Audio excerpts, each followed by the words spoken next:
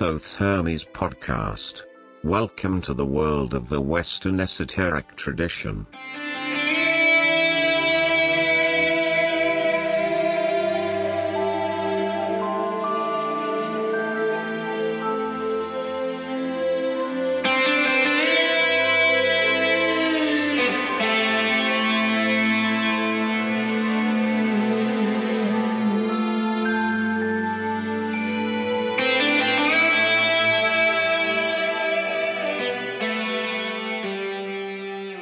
Hello, friends and listeners. Welcome to a new episode of the Thoth Hermes podcast. And the episode you're going to hear is episode number 4 of the season 8. I had to think a moment. Season 8, quite amazing. Right, and I welcome you to this show. My name is Rudolf. I am your host and the creator of the Thoth Hermes podcast. And I'm talking to you from the outskirts of the lovely city of Vienna. And before you now fast forward to the interview, because I know some of you do that, and that's okay, just to let you know, April 20th is a date you should mark red in your calendar. This will be the 5th anniversary of the launch of the very first episode of this podcast. And I have a few little surprises. Well, not so little, actually, those surprises for you then. So please mark that 20th of April red in your calendar and stay tuned. Look onto the Facebook page, on Twitter, or also probably on the website. Listen to the episode intros next couple of weeks or so. I will announce those things that will happen mid-April to celebrate that 5th anniversary. Right, our guest here today on this show is Luke Lafitte. Luke, who has recently published a book named Machine Intelligence and the Imaginal Realm. Now, this is a very interesting topic. I'll tell you a bit about that in a few minutes. I would like to welcome everyone here who is here for the very first time, because maybe you want to discover Luke. You have heard from him and have never heard about the Thoth Hermes podcast. Well, great to have you, and do return. And if you got curious, you should look up the website and find out all about the other episodes. We have about soon 115 episodes online that you can listen to. So take your time. And they are all to be found on the website, of course, also in most of the podcast services that are available on the internet. But on the website, you'll find the show notes as well. And that website is thothhermes.com, thothhermes.com. Thanks to all of you who are patrons of this show. Patrons who support this show are necessary. We need you. We need more of you. I keep saying that. I know it's tedious. It's tedious for me as well. I'd love to say, well, we have enough of them. Thank you. No, we need more. We need more. And I will also, for the 5th anniversary, do some special run for that. I warn you. So better get on now. Become a patron. Come on. Patreon.com and look for Thoth Hermes podcast. Or, as I said, on the website, you can find a direct link to that page where you can become, starting at $1 per episode, you can become a patron. And every dollar helps, I tell you, because it's costly to produce a website. You like a good audio quality, you like interesting topics, and, well, yes, I'm not earning money with that, I promise. Okay, good. So that was that. And well, while you're on the website, or while you are looking up on Facebook what's going to happen on April 20, please do leave me a comment. Tell me what you think about the podcast. Tell me your ideas, your criticism, your thoughts. Talking about criticism, there was one user who wrote, said, "You're chatting too much. I quit your podcast. You're chatting too much." Come on. Yes, I have to do that intro. I want to do that intro. Some people like it. Some people don't. That's fine. But just jump over it. You can just use the chapter markers, okay? And what you miss is also the music. Sorry about that. But the music has also its markers. So look it up. If you have a good podcast player, then you will find the chapters, and you can always go directly to the interview if you prefer that. And to all the others, thank you for listening to my chatter. Great. So, and also thank you for listening to the music that we play here, because the artists really are grateful for that. And speaking about artists, once again, if you have music, if you are a musical artist who has written his own music, who has performed his own music, and you want it to be played on this show, I'd be happy to do that. Do send me an email, info@thoughtservice.com, or also via the webpage with the contact form there. And we'll get in touch and we'll talk about it. And I'm sure we can bring you music within a couple of weeks onto this show. Today, there is someone that I have initially discovered and who has then contacted me after he listened to this show. And we have played his music on several episodes. It was even the case that I wanted to interview him at some point, and then I took that 8 months break. And somehow after the 8 month, Frater F, has kind of vanished. If you're listening to this, Frater F, do contact me. I've written to you 2 or 3 times since that moment, since that break, but didn't get any reply. Too bad. I'd love to have you talk on this show for a moment. So please, Frater F, if you hear that, do contact me and we'll get in touch again.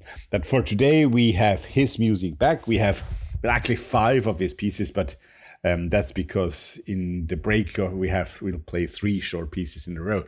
But now we have a longer piece. Now we have a piece from his CD, which was published in 2019. And 2019 was also the year where I first played his music. I think it was on 4 episodes so far that I played it. And this first piece that we are going to hear now today is called The Dragon Invocation. And well, I told you Frater F is Swedish, The Dragon Invocation. Maybe that rings a bell. Yes, Thomas Karlsson, I think those two, Frater F and Thomas, are rather good friends. And Thomas has even appeared on one of his tracks. And so it comes from that corner of the world. And so The Dragon Invocation by Frater F is going to open this show. And I can only tell you, just enjoy.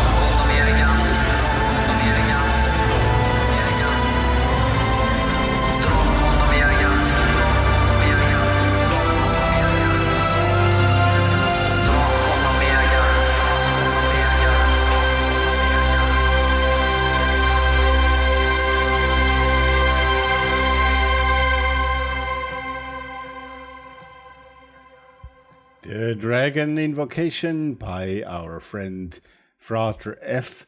And thank you again for this lovely music, Frater F. And if you hear that, as I said, please get in touch back with me again. Machine Intelligence and the Imaginal Realm. That's the title of a book that our guest here today, Luke Lafitte, has written recently. It was published a few months ago by Inner Traditions and, this year actually, in early this year, 2022. And it's a fascinating book. It's hard to really frame it within 3 or 4 sentences.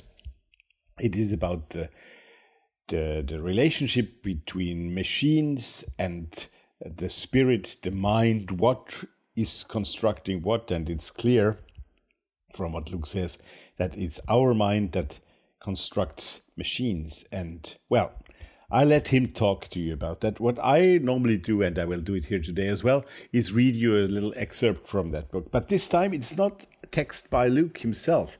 I'm going to cite the beginning of the foreword, which has been written by Jeffrey Kripal. And because I think it's a very good entry into that interview, and I hope every one of you will listen to that.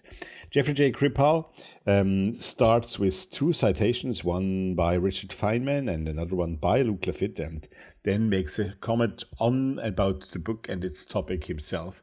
So let me read that to you, and I think you will very, very quickly grasp what this is all about. Here we go. This mega-merger of super sciences may transform who and what we are. It could transplant our senses into other entities and then convert those entities into something else. It may alter millions of years of evolution that imbue us with wonderful and terrible traits. Richard Feynman. The theme of co-evolution between technology and humanity was advancing now at a rapid pace. Feynman knew that our world and reality are merely mental constructions from the same book of spells. Luke Lafitte. And then Jeffrey J. Kripal says, who writes like that? Well, Richard Feynman did, and Luke Lafitte does. The following pages are spellings, in both the linguistic and the entrancing sense of that double entendre. A vast arrangement of letters on the page to create words and sentences and so meaning, but also to conjure new future realities. Caveat lector, reader beware. You're about to be spelled, hexed, but you're about to be spelled to get you out of a spell, hexed to get you out of a hex. The sharp division that we pretend between the fictive and the real, between the present and the future, between the possible and the impossible, and most of all between mind and machine, wobble and waver in these pages before they finally threaten to disappear altogether. At the very end of the book, one gets this haunting, uncomfortable, and yet somehow ecstatic sense that things are not at all what they seem to be, and that we as individuals, yes, but especially as community and culture, have this astonishing power to change it all, alter some of its most intimate workings. But how? Through technology. It's not what you think. Lafitte is not arguing that you need another smartphone or shiny gadget. Nor is he arguing that future silicone chips implanted into our bodies will transform our collective into some kind of post-human Borg. He is calling us instead to understand, to really understand, that each and every piece of human technology, from the prehistoric sharpened rock and hand-painted cave wall, through the ancient writing stylus and leaf palm, to the most recent promise of artificial intelligence, the nanotechnology of the contemporary university lab, and the most powerful mathematical formula, can become so many indirect pathways to a near or far future enlightenment. That enlightenment comes down to this. It is mind that has produced the machine, not the other way around. Right, I hope that gives you an idea what to expect now, and let's now go to Texas and join our friend and guest here today, Luke Lafitte.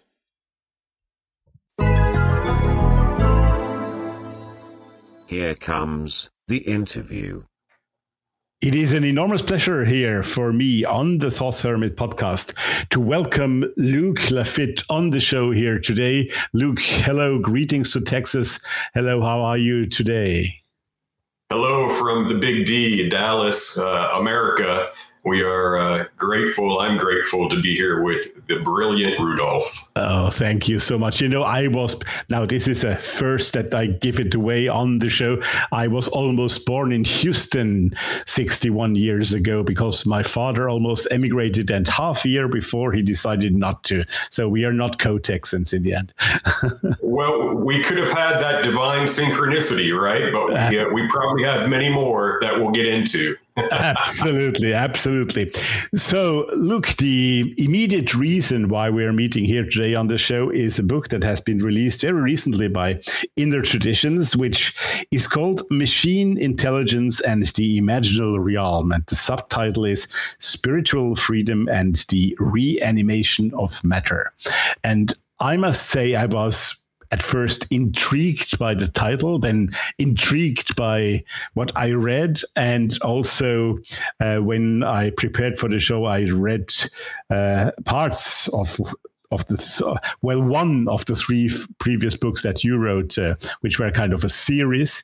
And I read a bit about that. And then I discovered that you were also not only an attorney that you are professionally, but you are also an actor in a theater company that you have co-founded in Dallas. And actually, that made me understand a lot of the book. That might be strange to people out there, but most of them know I'm from the performing arts world. And I would like to start with 4 lines I found on the website of the theater company, which are from the Dallas Observer about your last production, if that's okay, Luke. I would like to start with that because I think it's a good entrance door in what we are going to discover with you today.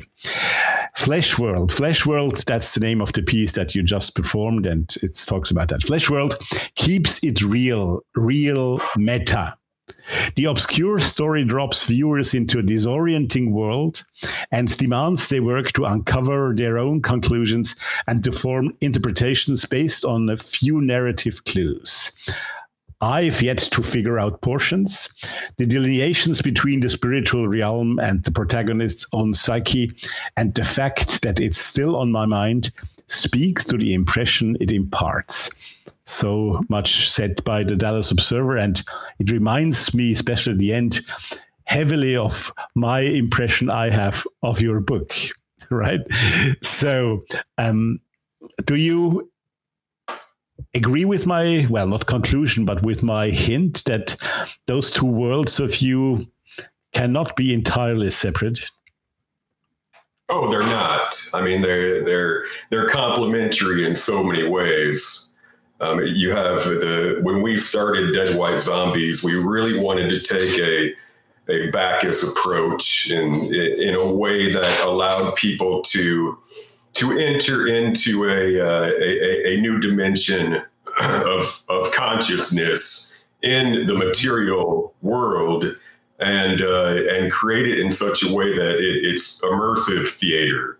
So, yes. And by immersive theater, I don't mean that you become one of the actors in it. I mean that you're moving and your mind is moving with you. And these thoughts and ideas and metaphors and symbols are coming at you. And you have to arrange them or organize in whatever way your paradigm sees fit. And that's the mark of really every production. We're up to, I think, 10 productions now. And every production is different, of course, but it's a merging of materialism and idealism, and showing the flaws in materialism and maybe showing the flaws in idealism as well.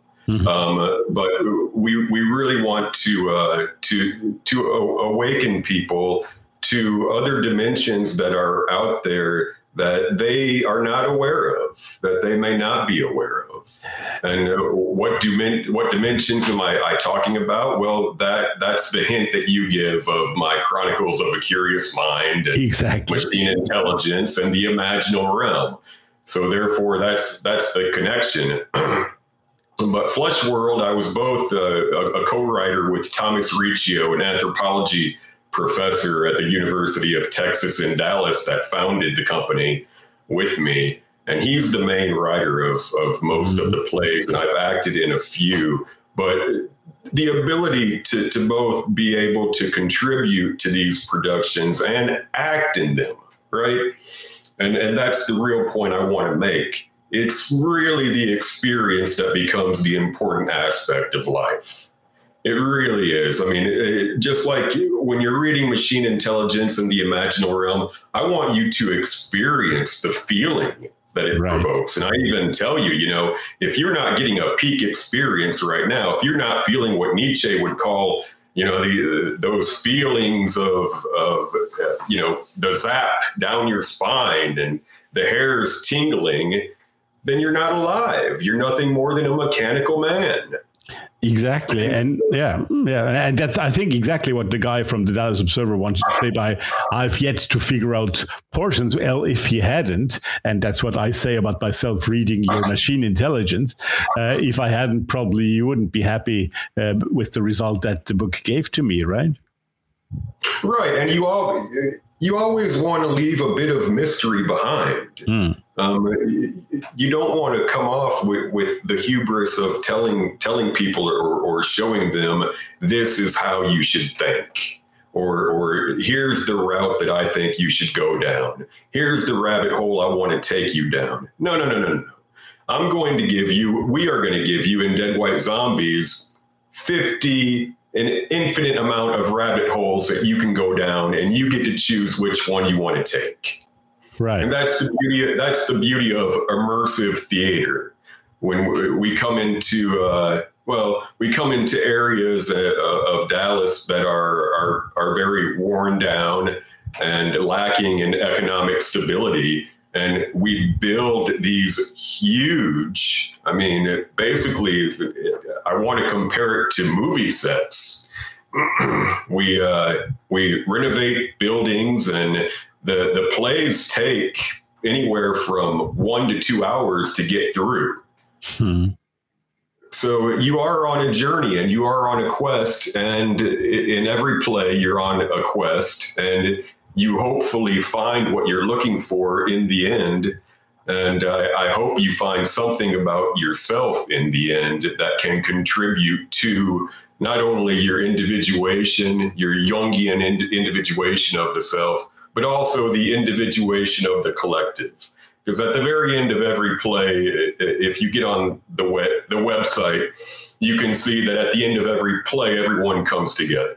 Yes. And it's a very communal aspect at the very end of everyone sharing their different individual consciousness and experience of the play itself. And that leads to hopefully a collective healing of that community or that area that we've entered into in Dallas and Fort Worth. And of course, I have never seen, unfortunately, one of those plays. I'm too far away. But from what I get from the website, and there's one line that struck me also in what you just said. You called the company Malcontent Theater. And I don't go any further, but malcontent is, of course, for theater people, are almost an archetype from early modern drama. The character that often appears there, who is discontented with the actual world, especially with social structures and with, probably Hamlet not being early modern theater, but Hamlet is the archetype of the malcontent in theater, but it has developed much further in 20th century theater. And is that part important for you, also for your spiritual approach, that you that maybe not you yourself, but what you perform, what you show, what you write about, starts from the malcontent as an archetype? Oh, no doubt about it. We're trying to heal that banal part of the self that has overtaken many people in the age of materialism.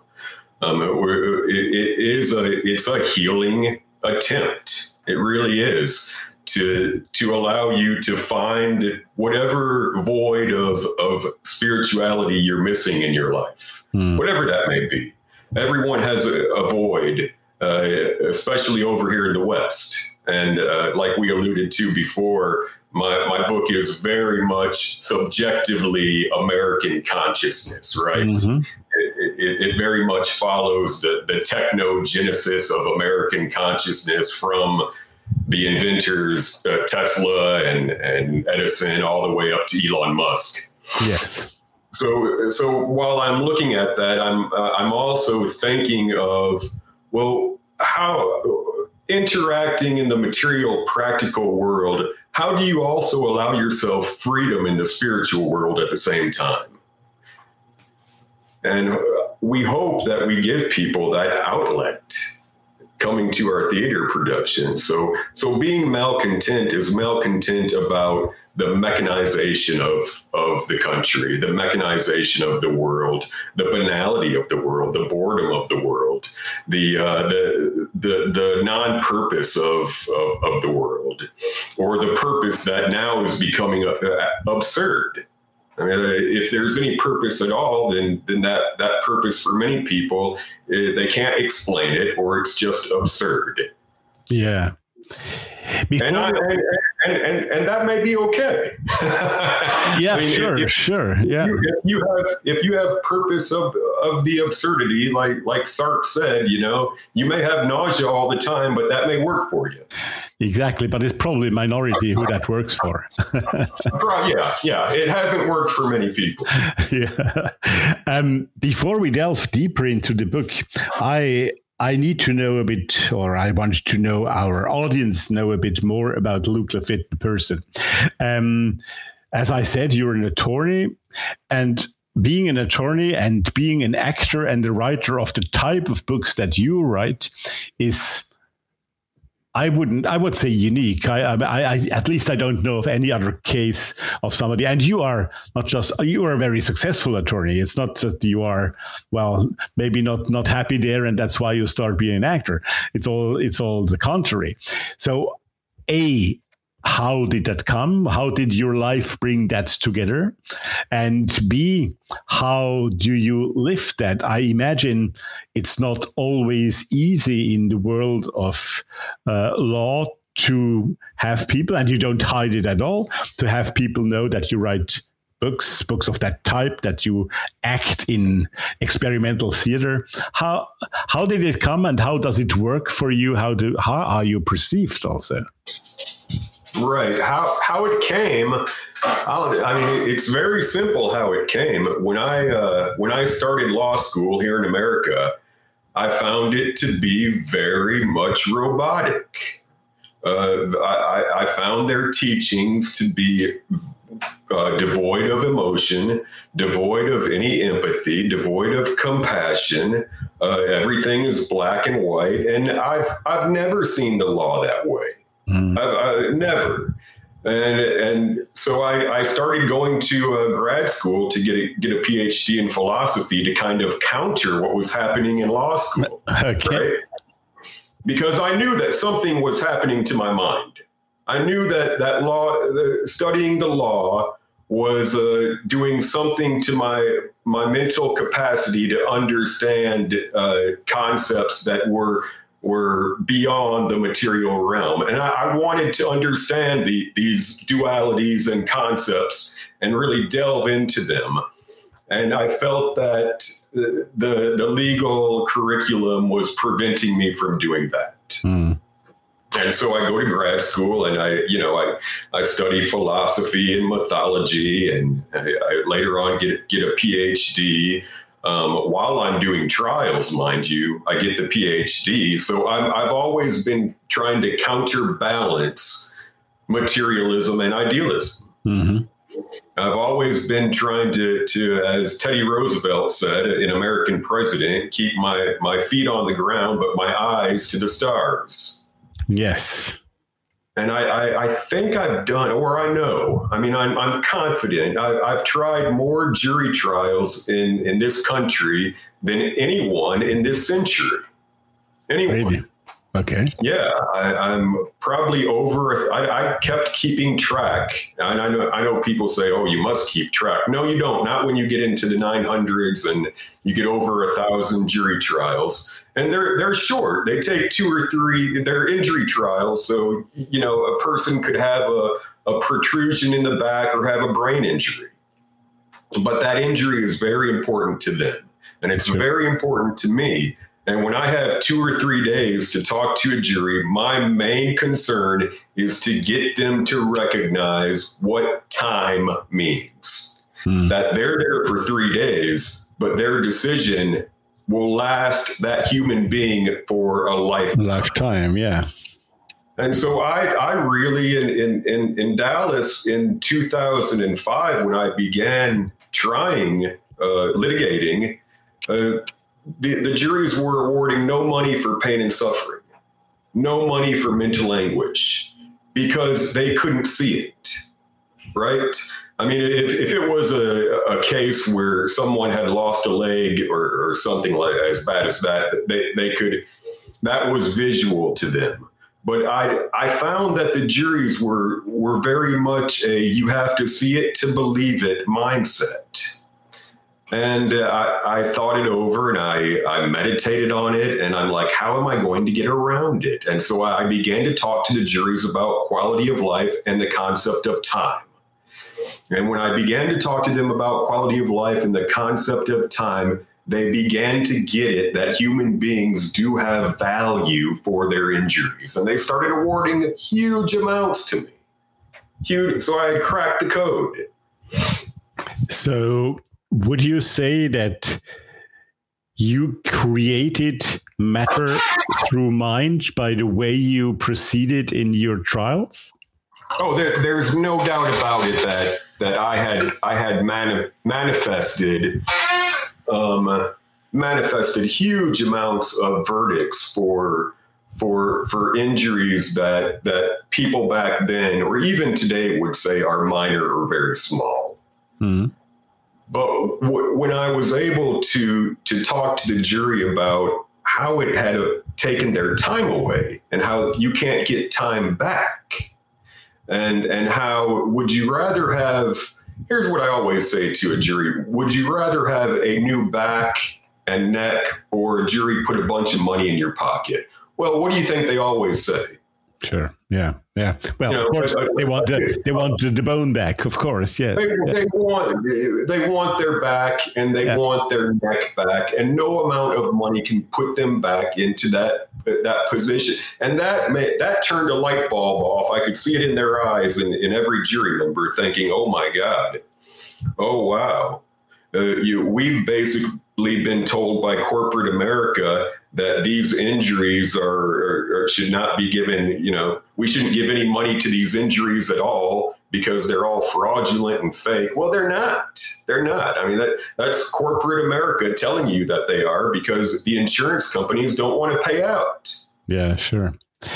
Which I believe brings us right into your book, Machine Intelligence. You were mentioning corporate America. And as you said in a bit earlier, the book has very much an American approach with the American experience. But what you just said and what you also explain in the book, but with American history and American examples, is global, is universal, I would even say, because it's the value of the back and of the neck of the person is the same in China, Europe, and America, right? So what you created there is absolutely global, and I think. What I would like to say is that even if we're going to speak a lot about American examples, people who are listening should take your book, Machine Intelligence, still as a global book, which just uses American examples to explain what it means. Would you agree on that? I would agree with that, and I'll tell you why. Because anyone can come over and become an American. It's not, we're a very young nation of immigrants, and anyone can come over. And that's one of the points of my book, is that this diversity that we have is propelling manifesting technologies. Mm-hmm. This diversity that we've always had, it has always, from the very beginning, when Nikola Tesla comes over here from Croatia, and you've got Elon Musk, of course, and that entire trajectory. All of these people bring something different to the table, and then when they bring that to the table of this pragmatic philosophy that we have over here in America, this practical philosophy, and then they bring their theosophy over here, or their ideas that are more in the idealistic realm than the materialistic realm. That combination is huge. That combination can create anything.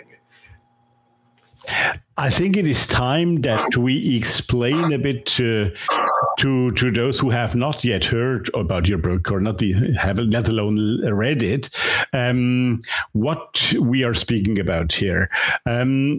We should maybe first take those two terms, spiritual man and mechanical man, that go throughout your book. And I might give it a very short intro, and you correct me, and especially you deepen what I'm saying, okay? Is in a way the history of the machine as a tool, but that becomes an object, transpersonal object, which assists the human being in the second part. And then it becomes almost an artifact that acts between the spirit and the human being, that interacts with them. Would you agree on my interpretation of, well, interpretation is a big word. It's rather an intro, and that's those two, spiritual man and mechanical man, those two definitions are at the core of what your book wants to say? They are at the core. There's a birth from, there's a physical birth when you're born of woman. And then there's a what I found, and what the machines were telling me, and what the mechanical man tells me, is that there's a much more profound birth that can be found in life, spiritual birth. So maybe we should start, Luke, with the mechanical man, because that term is a term that throughout the book kept asking me questions, right? Like the theater plays, like the guy from the Dallas Observer said about the play. I always said, is this a term that I just don't know, and it's an American term I don't know? No, it is not. You explained that to me. So what is, for you, the mechanical man? Why did you invent that term? What does it mean to you, and why did you bring it up? Okay, very good. Very good. The mechanical man, on a very, very shallow and surface level, encompasses every type of artificial intelligence thinking machine, or machine in general. Okay. Mm-hmm. And so android, robot, cyborg, anything pertaining to technology combining with humanity, or technology overcoming humanity and taking over humanity, if you want to go in that direction. I don't go in that direction. I go in the other direction. Right. Okay. Now, underneath that, mechanical man is the human being, and the human being only depending on reason and rationality. And have to, just like I talked about in my trials, you have to see it to believe it, right? Mm-hmm. Well, you don't have to see it to believe it. I mean, if you have the experience and you have the feeling, then that feeling is important to you. And the feeling, most of the time, the feeling is more important than the visualization of it. Mm. And so, the Mechanical Man is a new dimension. The Mechanical Man is a new dimension of thinking, and how we can look at all of our dualities that we've had for centuries, that mankind has tried to delve into, all of the paradoxes we've tried to delve into and figure out, all of the so-called catch-22s that we try and figure out. The Mechanical Man is a new paradigm that I'm confident will help us move forward into the artificial intelligence era, into what Ray Kurzweil calls the singularity, when we do become cyborgs. And I think that's inevitable. Okay.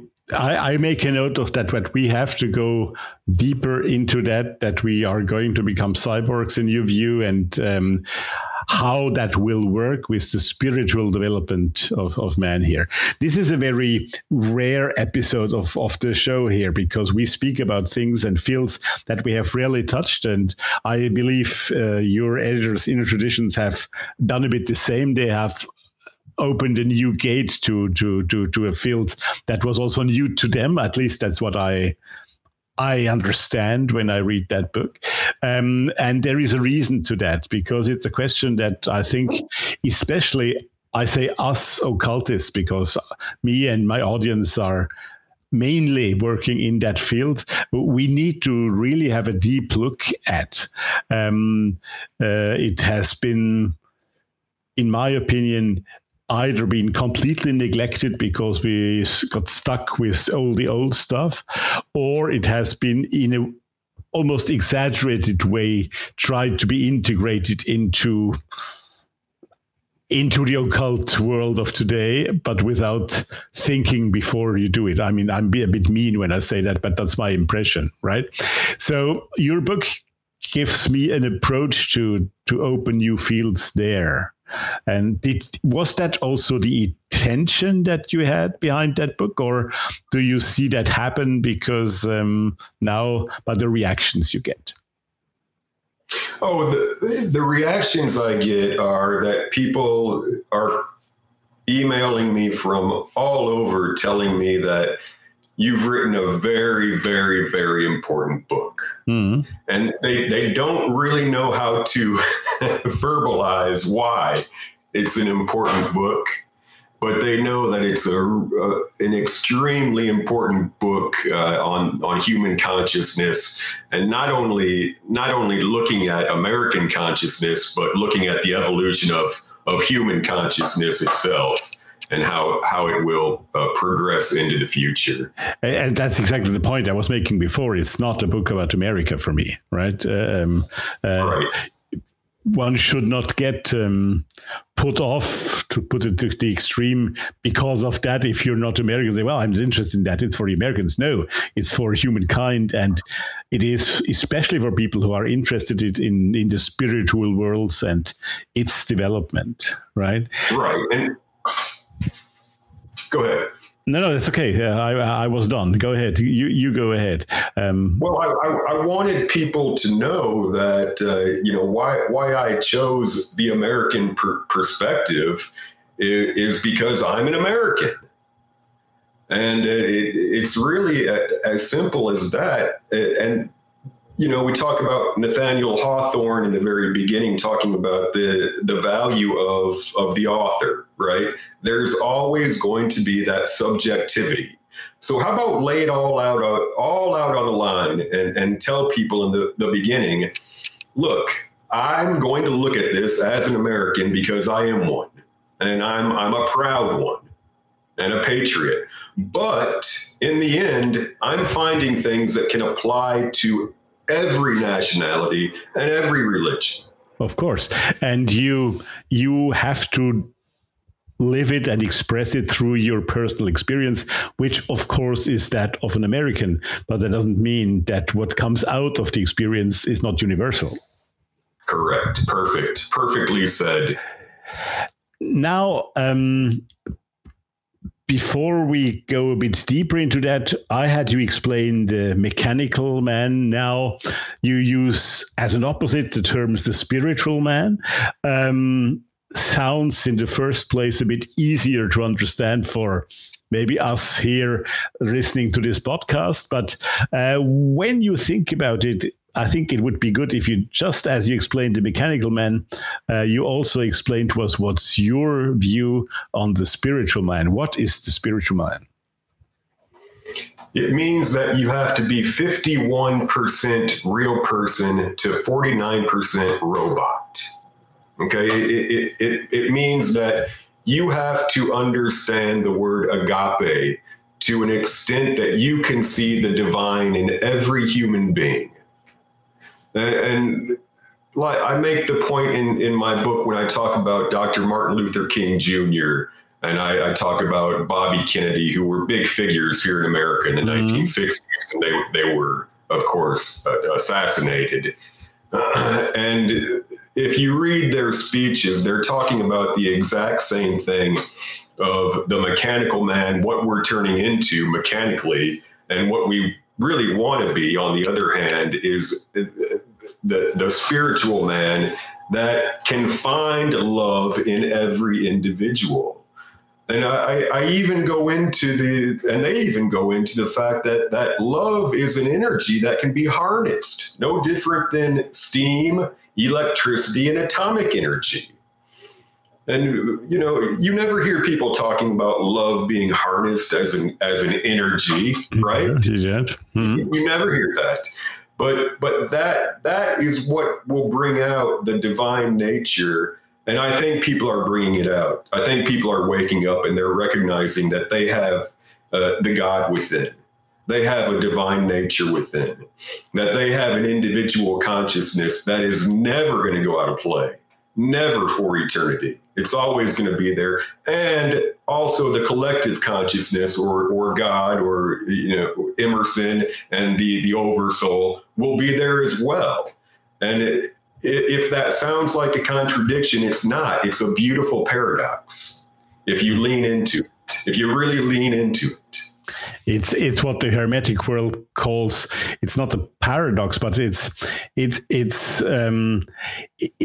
the law of synchronicity in a way, that what is above is beyond, right? Is down here, it's also above. It's hard for me to say that in English because I always use those terms in German, of course. But so this is not an opposite. It is part of the same thing. Would you see it like that? Correct. What is within is without. Right. What is outside is within. Exactly. For the spiritual man will base everything, or not everything, but I'm using hyperbole here. But the spiritual man will really center on the conversations that he or she is having in her or his head. Right. And this is pure idealism. They will recognize that the conversations that they have in their head, number one, are very important. That it was an evolutionary leap at some point in our history where we could actually have conversations in our head with our own individual psyches. Right. Yeah. And so the mechanical man, on the other hand, will ignore everything that is being said to himself or the conversations in his head and look at the outside world and take the cause and effect, look at cause and effect, and allow cause and effect to be their idol. Okay, let's take our usual break here and now, and we are going to hear some more music by Frater F., our Swedish friend. And as I told you, we are going to hear 3 tracks now, but 3 in a row. And those 3 tracks are rather short tracks, about 2, not even 2 minutes each. And so it's going to be about 6 minutes of music you're going to hear. And those are 3 singles he published in 2021. So it's really new music. As opposed to the other tracks here today, they are from older publications. So 3 single tracks published in the year 2021. And the order of them, the first is called Fading, after which we hear Wither. And the third is called Perish. So it's a kind of, I would say, evolution in those names at least. And I hope you're going to enjoy this. You know that after the 3 tracks, we are going to return directly to Luke Lafitte and continue to have that fascinating talk on machine intelligence. I must say it's a subject that's completely new to me and which I find fascinating. And lately there has been a number of things and publications and ideas that have come around and are going in that direction. So I'd like to do a bit more on that. I hope you like the idea. I'm not saying I'm always understanding everything or even in favor of everything that's been said there. What should happen with artificial intelligence, etc. But I think us occultists, we have to have a look on that. But anyway, I'm chatting again. So we are going to have those 3 tracks. Then we return to Luke Lafitte. And after Luke Lafitte's interviews part 2nd, we're going to hear a last piece by Father F here today. It's called Thrice, and it's from a single track that he recorded back in 2018. So now, Fading, Wither, and Perish, then the interview with Luke Lafitte, and then Thrice, all musical tracks by Father F. And of course, after Thrice, I'll be back with the announcement of our next episode. Enjoy.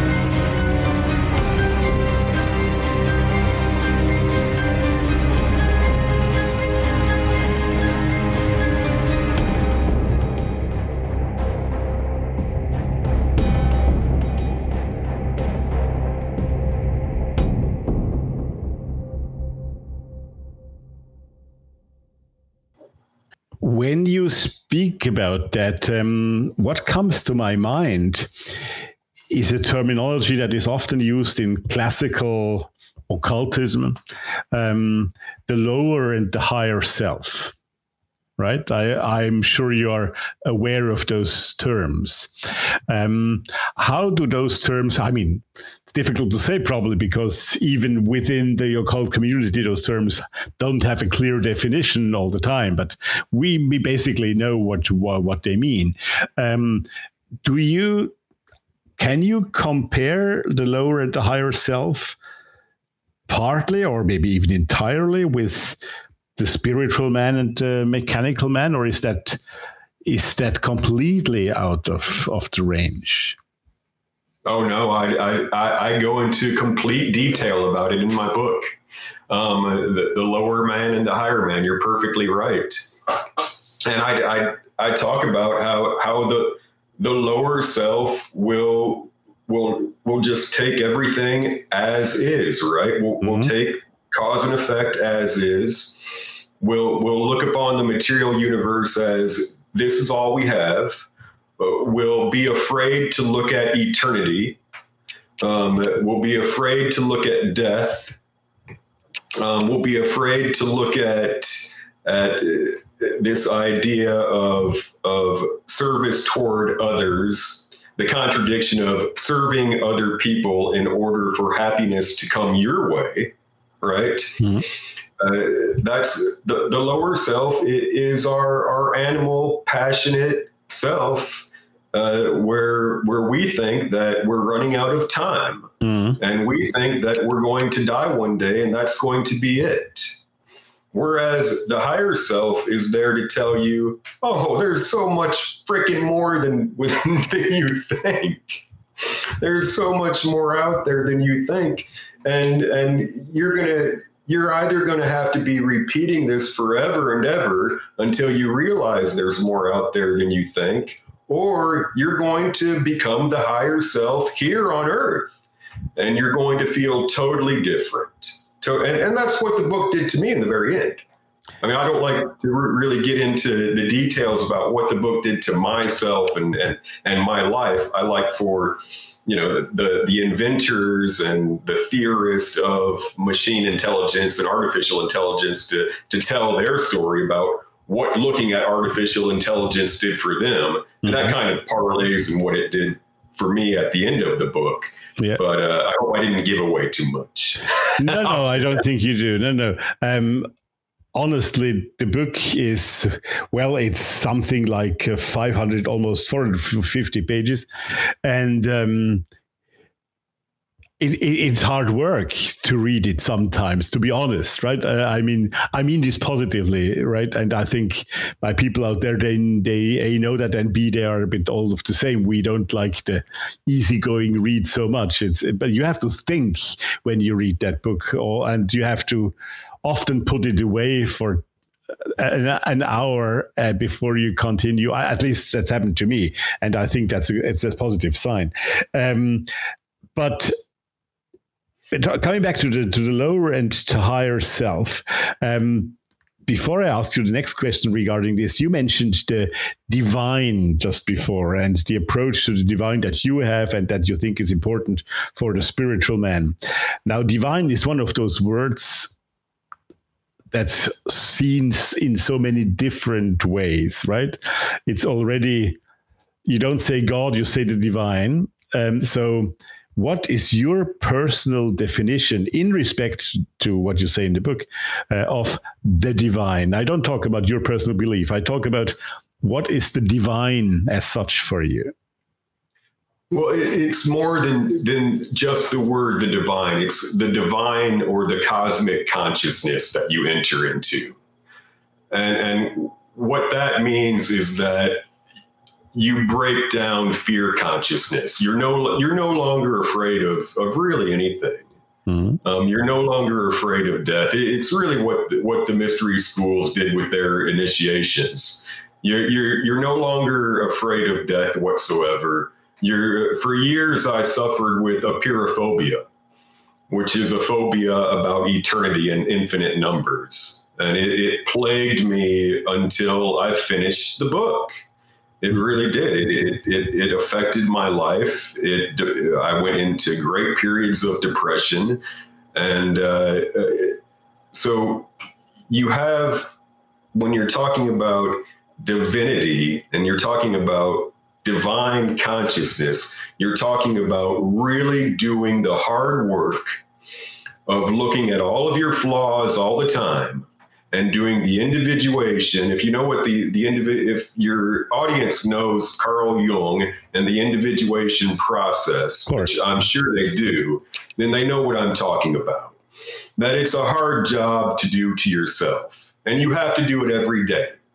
You have to do it every day, and you have to check on yourself every day, and you have to have these conversations in your head about positivity every day. And you have to tell yourself in the end that you're it, that you're going to be born alone and you're going to die alone, and you may end up in a white room with nobody, no other human contact, right? Can you handle that? Yeah. Can you handle that not only for a couple of years, but can you handle that for eternity? Do people actually know what the eternal means? That concept needs to come back in to the popular imagination, and that's why I really want people to know that the book is about reclaiming the imagination. It's reclaiming the human imagination and controlling it for good. Mm-hmm. And when I say for good, I'm not talking about the temporal good. I'm talking about for the good of mankind. Is it integrating the technical evolution into the evolution of mankind as a whole in a way that leaves the spirit enough room to stay at its 51%? You got it. You got it. And without that knowledge, we wouldn't know, right? Right. And so that's why I think the book is so important right now, because we have to know that the mechanical man right now is telling us that we are very important, that human beings are the most important. We are, as far as we know, until the aliens come down, right? As far as we know, we are the most important aware beings in the known universe. Mm-hmm. And our creations, our inventions, from whether they were machines that were fake, with the automated chess player that I talk about. Let's talk about that in a minute, because I found that a very interesting part. Yes. Yeah, whether it's a delusion or an outright fake, at least that gets something going in the brain. Mm. It lights an idea of, okay, am I like that? Am I just pushing buttons and hitting levers? Am I just going by a program that was embedded in me, or am I much more? Am I a God creating my reality around me? And I think the evidence that I present is pretty clear that it's the latter. Mm. You are a God creating the reality around you. And if you're creating a crummy reality around you, then you need to change the talking in your head. You need to change what you're telling yourself. And that's why this book that we are talking about here is a book on magic. Right. Because it's about creating the science and art, to take a famous citation, which I don't 100% agree with, but still is one of the famous ones, the science and art of creating a reality by will, right? Right. And I mean, that's the importance for I think your audience to take away from this entire conversation, is that what you do on your podcast every time is you're imbuing people with more creative power, and you're enlarging their imaginative capacity. And that's the most important thing we can do for each other, Rudolph. Definitely. The most important thing you can do. And that's what you do with the book. You talked about knowing oneself. Of course, that's also one of the famous almost catchphrases. And your chapter 4 is called like that, Knowing Thyself. But you say that in the subtitle, it becomes clear immediately, and it becomes much clearer when you read the whole chapter, that knowing thyself is already in itself the initiation. Right. So it's not to know yourself to become an initiate later on when you know yourself, but it's the fact of starting to try to know yourself that is the initiation. Would you agree? Oh, I couldn't agree more. We're not here for a rehearsal, right? Right. We're not rehearsing anything. Yeah. Everything is happening right now. Yeah. Okay? Yeah. So if you're working on yourself right now and you're doing the individuation right now, things are happening around you. Mm-hmm. Synchronicities will come later. Yeah. The signs will come later, of course, but they will come. Mm-hmm. You mentioned, I have to go back to that because you mentioned it just now, and it was on my absolute list of questions I have to ask, because I find it a fascinating entrance in your book when you talk about that chess machine, which in fact was not really even a machine. It was a mechanical apparatus, so to speak, handled by someone sitting underneath it, which made people believe that it was like a robot playing chess against a human being, right? But that machine, well, let's call it a machine for the moment, in a way, by what it made people think that was happening, namely there was a robot playing chess, created a whole fuss and created a whole, well, how would you name it? Created a movement, an idea, a new spirit for that. Why did that happen? What happened there? What made it so strong, that statement, even though it was completely fake? What it did, and what any type of inventions like that do, even if they're fakes, right? Even if they're frauds, what they do is that they enlarge the capacity of the imaginal realm. They enlarge the capacity for people to think, well, how is it real? And then they begin to imagine how it might be real, right? And like I say in the book, Europeans thought it was real. Yeah.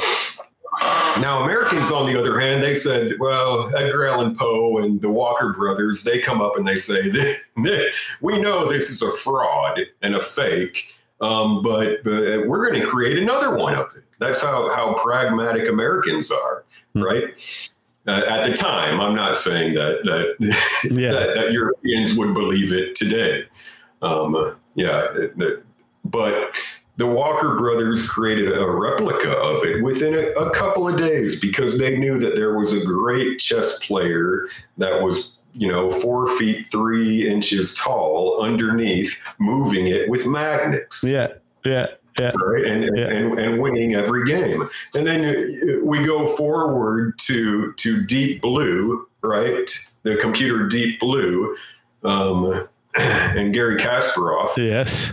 And how important the game of chess has been to artificial intelligence and to human consciousness itself, to looking at as machines wake up to the idea that they are mechanical men, we get to wake up to the idea that we are not mechanical men anymore, that we are spiritual men and women. And still the Trekkies play three-dimensional chess.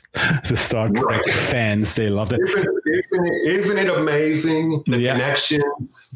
Absolutely. But of course, there is also Enochian chess. I don't know if you're aware of that, but Enochian chess, a very complicated form of chess play out of the magical realm that has been developed and is used by by some practitioners in a very intense way. So, as you say, the game of chess is something very important to that development. But you also used a person, we mentioned him already twice, I believe, in this interview, who, of course, is very dear to the world of occultism. Not because he was himself involved, but somehow his way of seeing the world is Nikola Tesla, and of also the way that he is supposed to. I have read books, but I don't know how much of it is really true or not. But he's supposed to have been handled badly by establishment, represented by Edison, of course, and so there is that mystery that surrounds him, and you use him quite extensively in your book, in a whole chapter. So why and what did fascinate you in Tesla that you used him as an example of what you want to say here? Well, he definitely would have been a dead white zombie and a malcontent. Yes, definitely. That's for sure. But he invented everything that we use today for remote controlled robotics, and our garage door opener to every wireless telegraphy. I mean, I know Marconi got a lot of the credit for it, and Edison got a lot of the credit for it, and Tesla didn't get any of the credit for it, and he didn't care. In a way, he did. He didn't care that he didn't get any of the credit for it, because he knew that the verboten that he was discovering was way more important than money. The ideas that he was delving into and that were coming to him. And remember, these ideas would come to him with light flashes would come on in his head, right? And that's a pattern between a lot of these mechanical men, theorists and inventors. They talk about this light coming to them and giving them this knowledge and information about the machine world. And then they go about and they build it. And so his autonomous, the autonomous boat that he created, of course, at the exhibition fair in New York and Chicago, they laughed at it. They didn't think that it would do anything. And then yet the American military industrial complex later incorporated all of his patents into what is today deadly drones. Yeah, definitely. Quite an amazing personality. But we now have to move on to a subject that intrigues all of us, I believe, which is transhumanism and posthumanism, and which is, of course, an important question that opens in your book, but not only there. And maybe I'm wrong, but within the world of occultism today, I believe also here we have a big split between maybe a majority of practitioners who would say, no, this is not going to happen, and it cannot happen because in a way that's contrary to all that we have experienced, not only learned, but experienced when we do magic, for example. And there is also another group which is very much pushing and advancing that in the occultist world. I would like to hear from you. What is your take now in regards to what we are discussing here, to the mechanical man and the spiritual man, especially? What is transhumanism going to mean for us? Is it going to be transhumanism or posthumanism or both? Or maybe we should even explain those two terms and distinguish between those terms for a minute. And then where does the spiritual world, in your point of view, lead us to? Right. When we're talking about transhumanism, we're talking about basically turning into cyborgs, right? Exactly. I mean, we're talking about incorporating technology to advance the physical qualities or mental qualities that we want to advance and make better. Hold on. I find it interesting the way you put it here. You said you're trying to put physical development, so machine development, to extend the physical and mental capabilities. It's often also seen the other way around, that the mental capacity is used to steer a machine and in being integrated into that machine. It's funny you say it that way. I just wanted to point it out because I think it's a much healthier way, the way you put it. Well, yeah, I agree with you. I think that when you're looking at cybernetics, you're looking at three major things. And cybernetics, for people that don't know, is the interactions between machines and humans. Okay, Norbert Wiener coined the term back in the late 40s, early 50s.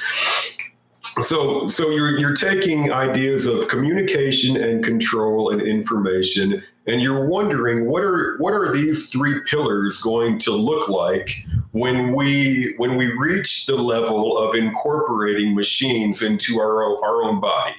I mean, right now, Elon Musk has an invention that can be implanted into our brain, Neuralink. You can look it up. That can be implanted into our brain that can do a number of things for us mentally and physically. How does that change us? And does it change? It changes us, in my opinion, for the better if the intention is for the better.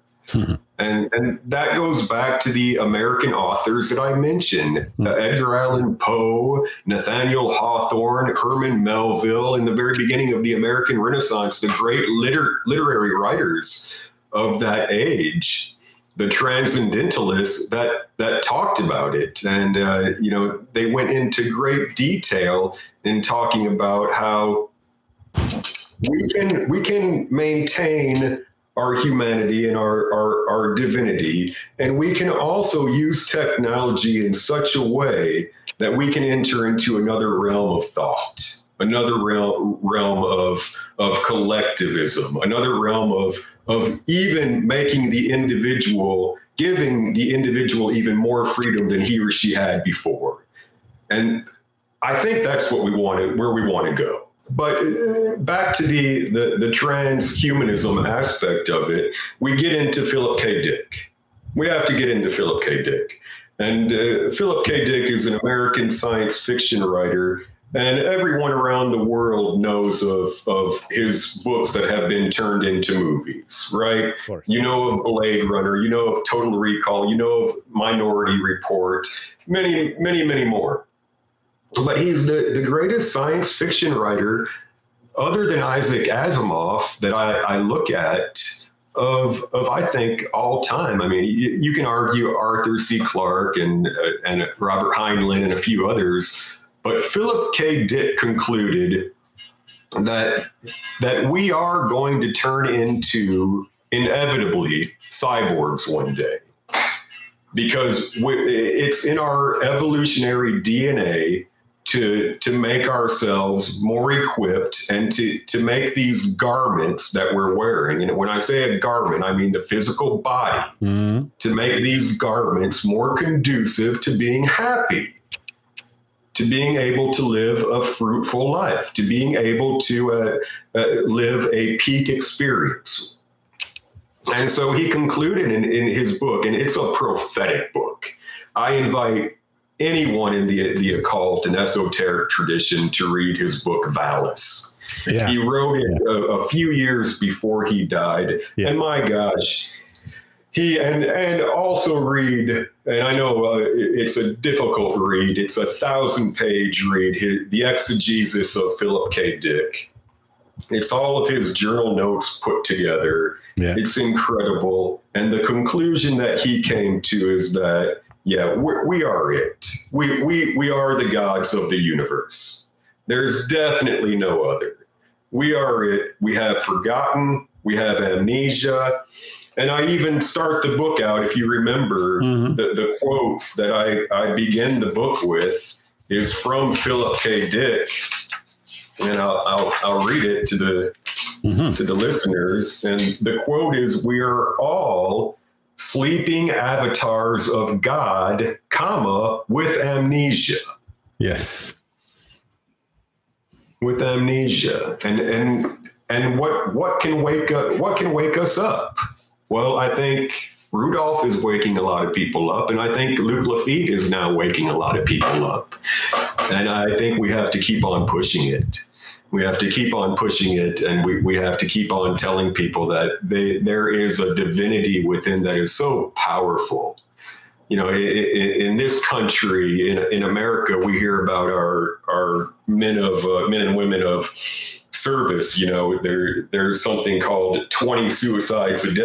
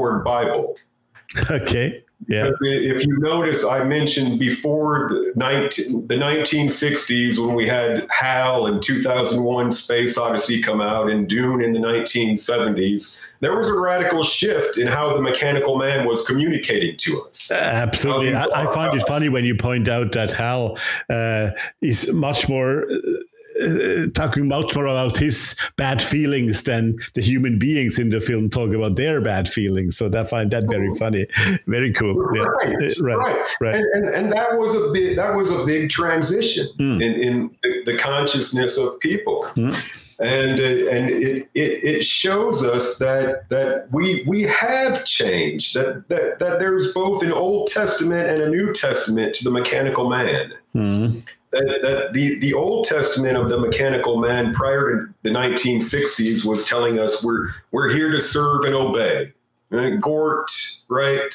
The robot Robbie from Forbidden Planet, and Gort from When the Earth Stood Still. These cinematic, huge productions and very popular. And yet these robots and androids are telling us, well, we're only here to serve. We're not here to do anything more than that. We're here to protect. We're here to, in fact, we're here to self-destruct if anything complicated occurs in our life. Yeah. Right? Yeah. If there's a catch-22 that we can't figure out, well, we're here to self-destruct. If we can't figure out the laws of robotics promulgated by Isaac Asimov in his great books, right? Then if the laws of robotics contradict each other, we blow up. And I take that from the steam man of the prairies all the way to Robbie the robot. Absolutely. And Hal. And then after Hal, or during the period of the 1960s, and what a great synchronicity, not great, what a sad synchronicity you have when 2001 Space Odyssey comes out with Hal, and then you have the death of Dr. King and Bobby Kennedy. And then that changes everything. After that, machines begin to tell us, okay, maybe we were wrong. You have the power. And you have to have that divine power and recognize that divine power within yourself. Yeah. Absolutely. It's like a bit... when you're saying that, it reminds me, of course, of Judy Garland and Somewhere Over the Rainbow and her guys who go to that country, and also you have the Tin Man who is always blaming himself like Robbie the Robot. It's fun. It's absolutely the same situation there. Definitely. Yeah. Perfect. Yeah. Just exactly right. The Tin Man and the entire story of the Wizard of Oz, that you have this great interplay between the implicate and the explicate. Absolutely. You have this great interplay between the fictive and the real.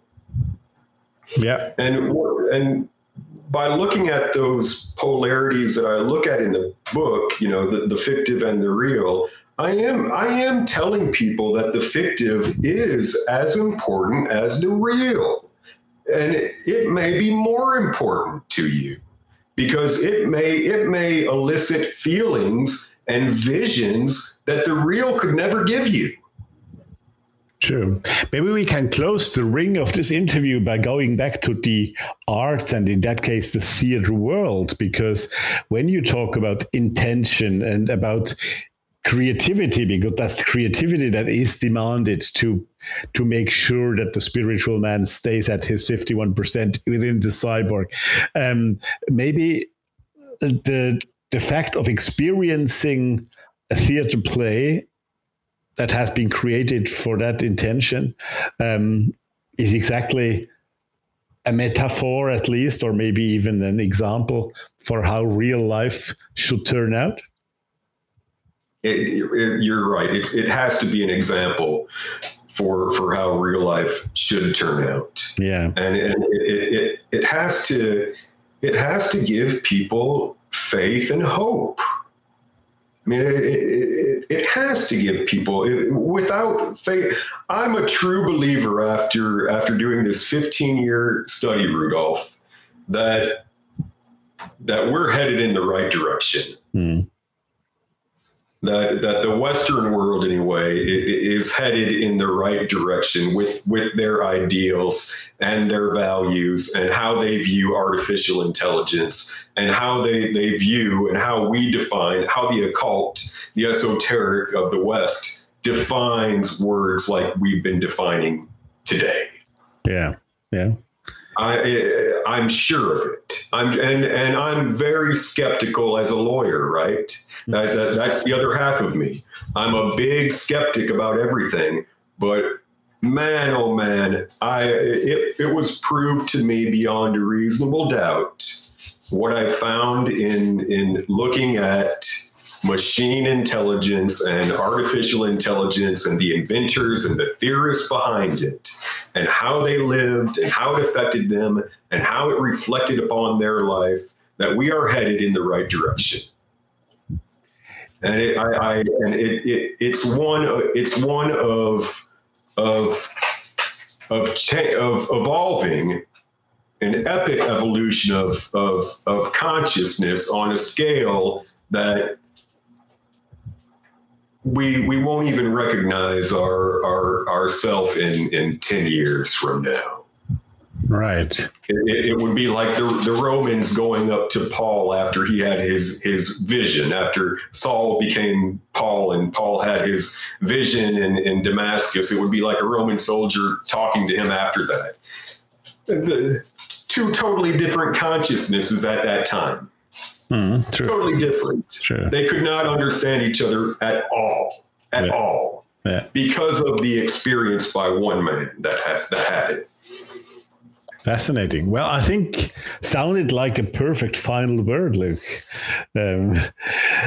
Thank you for, 68 minutes in your company, and it was great to talk here.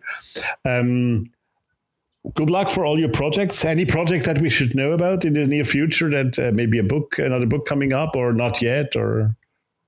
After 15 years, and we didn't really get into the Chronicles of a Curious Mind, but the Chronicles of a Curious Mind kind of helped me with the machine and intelligence in the imaginal realm. But yes, I'm back to trial. I'm done writing for a while. I'm sure wherever I'm called, whatever direction I'm called in, I'll go to, and I'll pick up whatever area I'm called to, and try and figure out something to help humanity progress and love each other a little bit more. Well, thank you for that, and good luck with all that. And it was lovely to speak to you. Thank you for your time, and take care. Rudolf, I greatly appreciate you. Europe and Austria, Vienna, you're very lucky to have the great, brilliant Rudolf. Thank you. Thank you.